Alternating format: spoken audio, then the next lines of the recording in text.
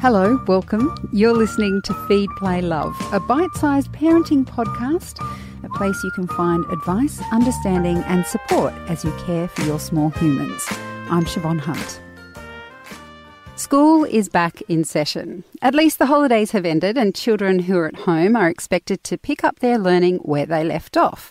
The problem is we're still in the same place we were last term. Many parents are juggling work and teaching their kids from home, and it's not easy. Alan Duggan is the Global Head of Education for 3P Learning. They're the ones behind the online programs Mathletics and ReadingX. Chances are you've used them or your children have used them at school. He's got some ideas on how we can all manage this next school term. Hi, Alan. How are you?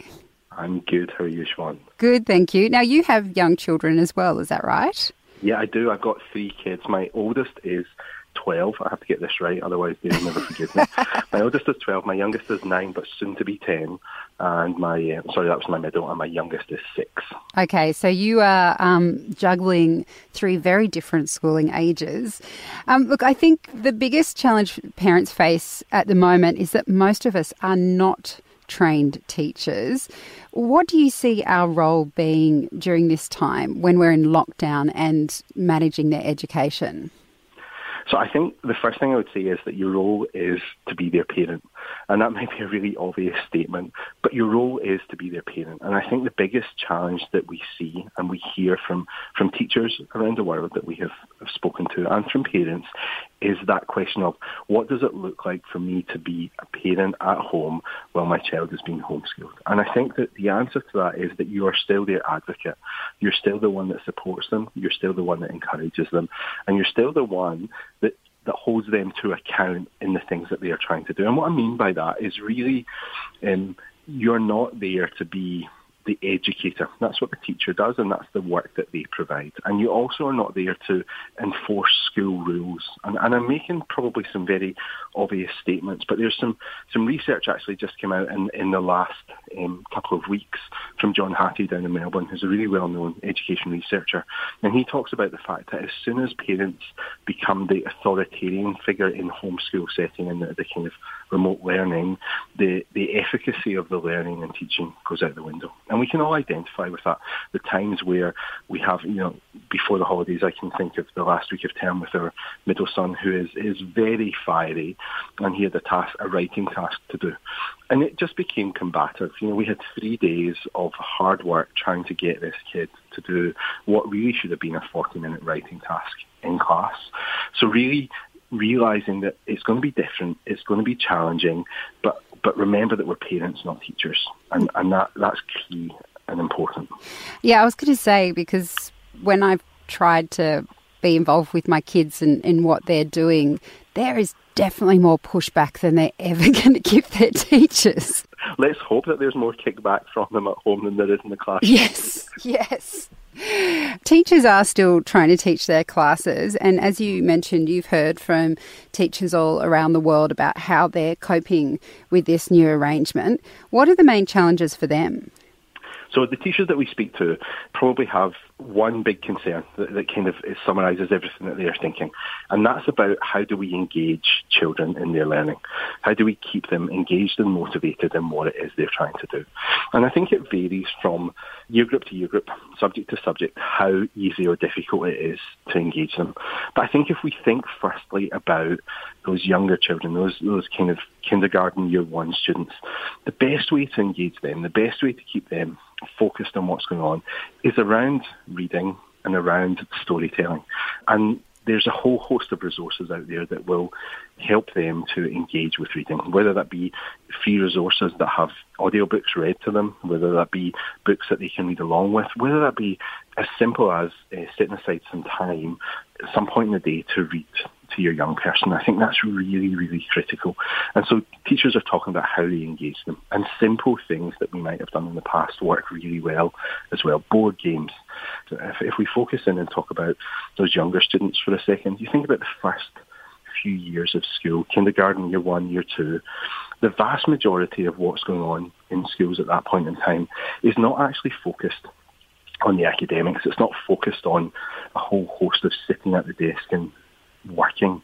It's focused on social constructs. It's focusing on being a good friend, being a good member of the community, things like that. So when we take away that, which is taken away just now, and they're at home, really what we're left with is not a huge amount of time focused on sitting there learning.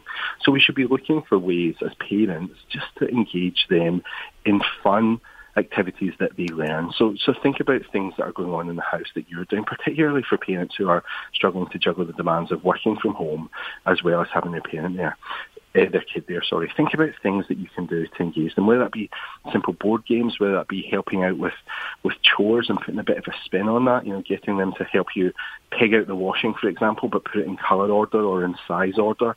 Just little things like that actually can help to free parents up. And I think as well, the flexibility of remote, distant learning and teaching should be something that parents feel really comfortable with.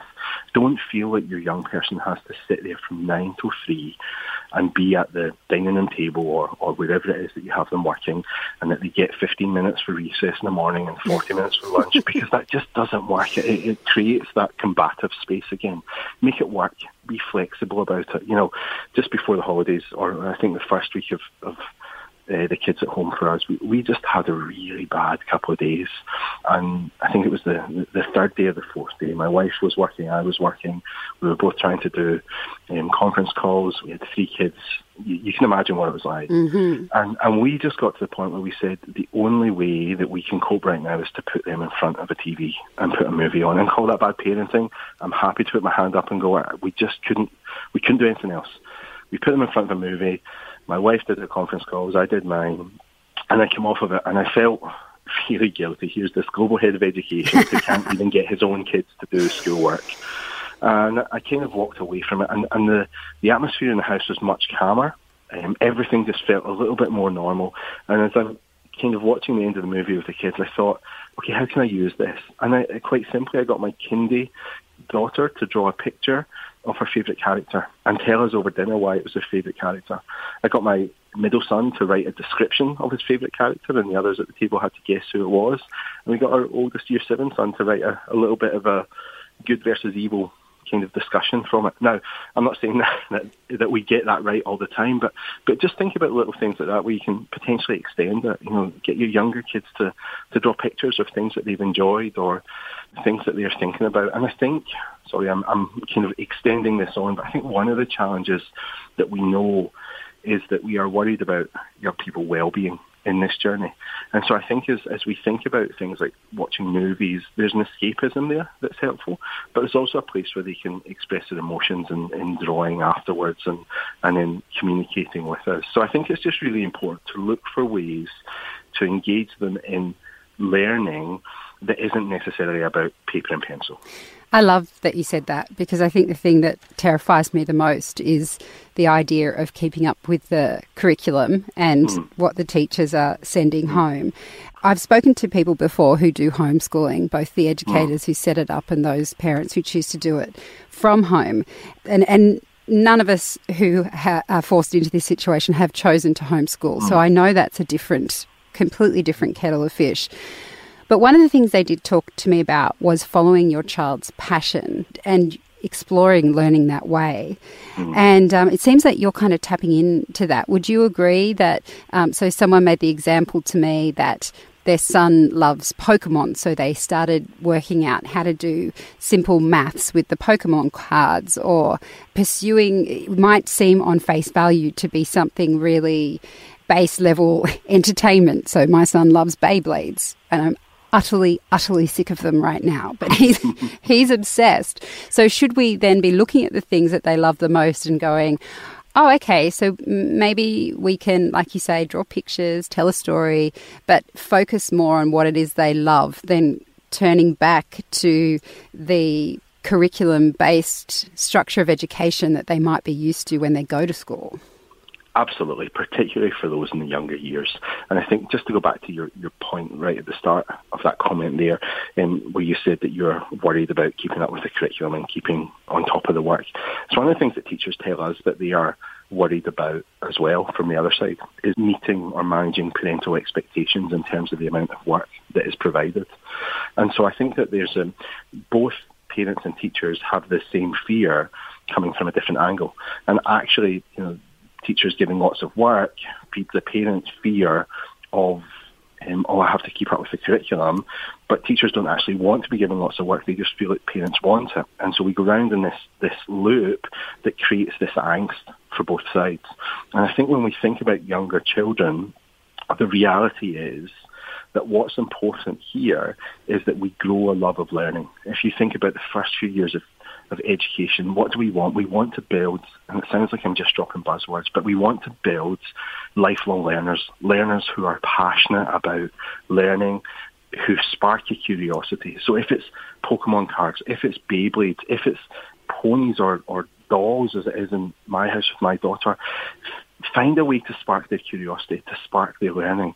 The best learning, historically, it comes from curiosity, comes from a need. So it's absolutely in the right space to do it. I've got a friend who I'm watching play Pokemon, or telling me about playing Pokemon cards with his son in terms of developing his numeracy skills, and he's in year 3. Absolutely. Even playing Beyblades, if there's siblings in the house, is all about learning that social construct as well. Sharing, taking turns. All right, they're not doing that very well, Alan, I've just got to say. There's a lot of yelling that goes on. Well, is that the parents because of the noise that comes from those stadiums? Because I know that I feel your pain. No, my son's kind of transformed into some weird death metal child who yells at them every time he lets it rip, so he says. So you're saying, you mentioned earlier that playing board games and things like that is a good idea. And just going back to that idea you mentioned about socialising, because I know one of the things that I was looking forward to for my son this year in kindy was that idea of developing friendships, which I accept can take longer than kindy. It doesn't necessarily happen straight away. But those children who started kindy this year didn't even get through effectively a term, so it feels like that socialisation process has really been disrupted. Do you think that's something that parents need to be worried about, or is it introducing things like board games at home? Is that a bridge across, even if perhaps they're the only child that is playing and they're playing with adults? Is that okay? Yeah, I think it absolutely is. And I think what we can't allow ourselves to get into a place of fear. The reality is that we find ourselves where we find ourselves, and the restrictions that are placed upon us are placed upon everyone. So whilst we might have some apprehensions about the social development of our kids, there's nothing that we can do to get them out socialising with other kids in terms of a school environment at the moment until we see the restrictions change. So for me, I look at my kindy daughter, and I think she has been learning, like you say, she didn't even get 8 full weeks at kindergarten. She didn't get to know the routines, let alone know her friends' names before this kind of happened. But the reality is that young people, kindergarten, year 1, year 2, are still going to continue to socially develop while they're at home. So looking at ways to play with them, to interact with them at home, to play board games, to play dominoes, even jigsaw puzzles, things like that. And I think one thing that we run the risk of doing with our kids when we're stuck at home with them is giving in to them. And I think sometimes we give in to them because it's their sanity that yes. Yep, okay. But I think we also need to be careful not to always give in to them, not to always kind of give them what they want in that space, because that's part of the social development at school. And it's not necessarily about having 6-year-old friends. It's learning to share, it's learning to put someone else's needs before yourself. It's learning to do all of those things. So I think, yes, play board games, play cards, play jigsaw puzzles, look for things like that, play with whatever motivates them, if that's Beyblades or Pokemon cards or whatever. But also don't feel like we always have to give in to them and let them have their way. Let them learn that sometimes they're not going to get to play what they want. And I think that's helpful that's easier, to do when you've got older siblings. It's not necessarily easy to do when your oldest is the kindergarten kid or you've got one at home. I think the other thing to say is it's okay for them to learn to be a little bit bored from time to time. It's okay for them to engage with boredom. I can think back to some of the most creative things that I have come up that I had did as a kid, and it came out of a place of boredom. So it's okay for kids to be bored. And in fact, we have just started this term a rule in our house that if one of our kids says that they're bored, then they have to go and take a chore out of a little jar that we've made and do that chore. Now, I love it. Now, we're not saying that they're not going to be bored. What we're saying to them is that if you're bored, find something for you to do. Go and do something that you want to do, whether that be reading a book, whether that be playing a game, whether that be drawing, writing. There's a whole host of things that you have at your disposal in the house that you can engage with. So if you say you're bored, then we're going to get you to do something to take away that boredom, and it's going to be a chore.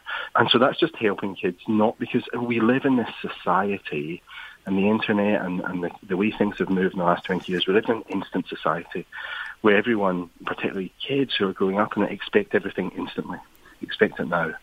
And when they don't get it, they don't know how to handle it. And I think it's a really good lesson for them to go, well, I want to go back to school now. I can't. So what can I do?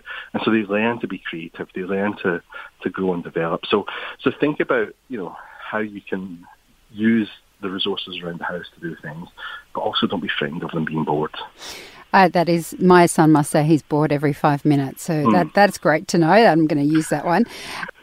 When you mentioned, sometimes we put on the screens and it's a necessary evil in some respects, and it might not even be evil if you can use it constructively. But do you have any tips on how we should be thinking about screen time during this period? Because it is extremely hard when you're in each other's pockets 24/7 not to be using screens more. Because before, you could go out to the park, you could go to an activity, you could go visit friends. Now those options are much less. What is your view on screens during this period? Look, I think there's probably three things that I would say about screens.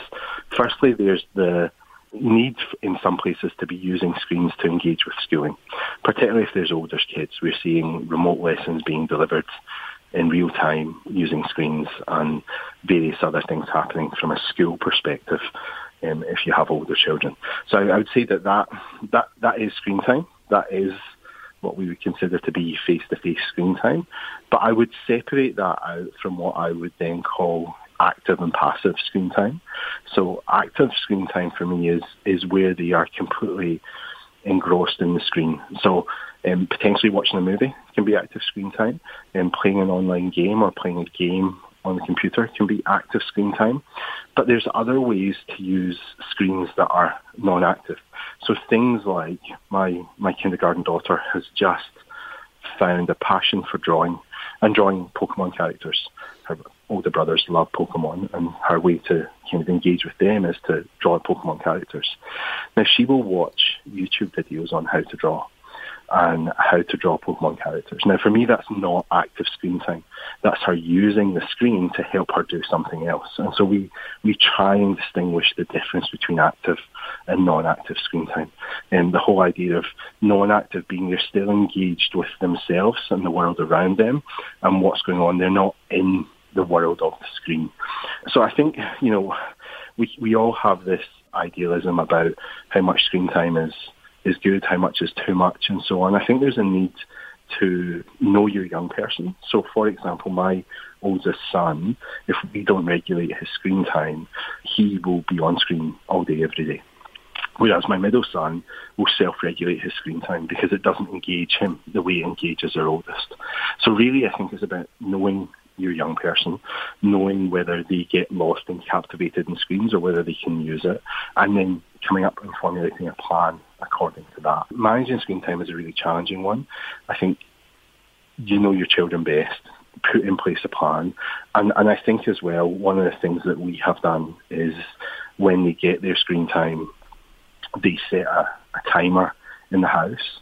And when the timer goes off, they know that they come off the screen, regardless of where they're at in the game, regardless of what's going on, not 5 minutes more, not 10 minutes more, because that helps us all to regulate. So that whole idea of how do you get them off screens when they're at the end of it. And so I think really trying to differentiate those three categories is really important, particularly for kids who have parents working from home and they see their parent on the screen 8 hours a day. I work from home and I sit in front of a screen all day, every day, and yet I'm telling my kids that they can have 1 hour or 2 hours or however long on their screens.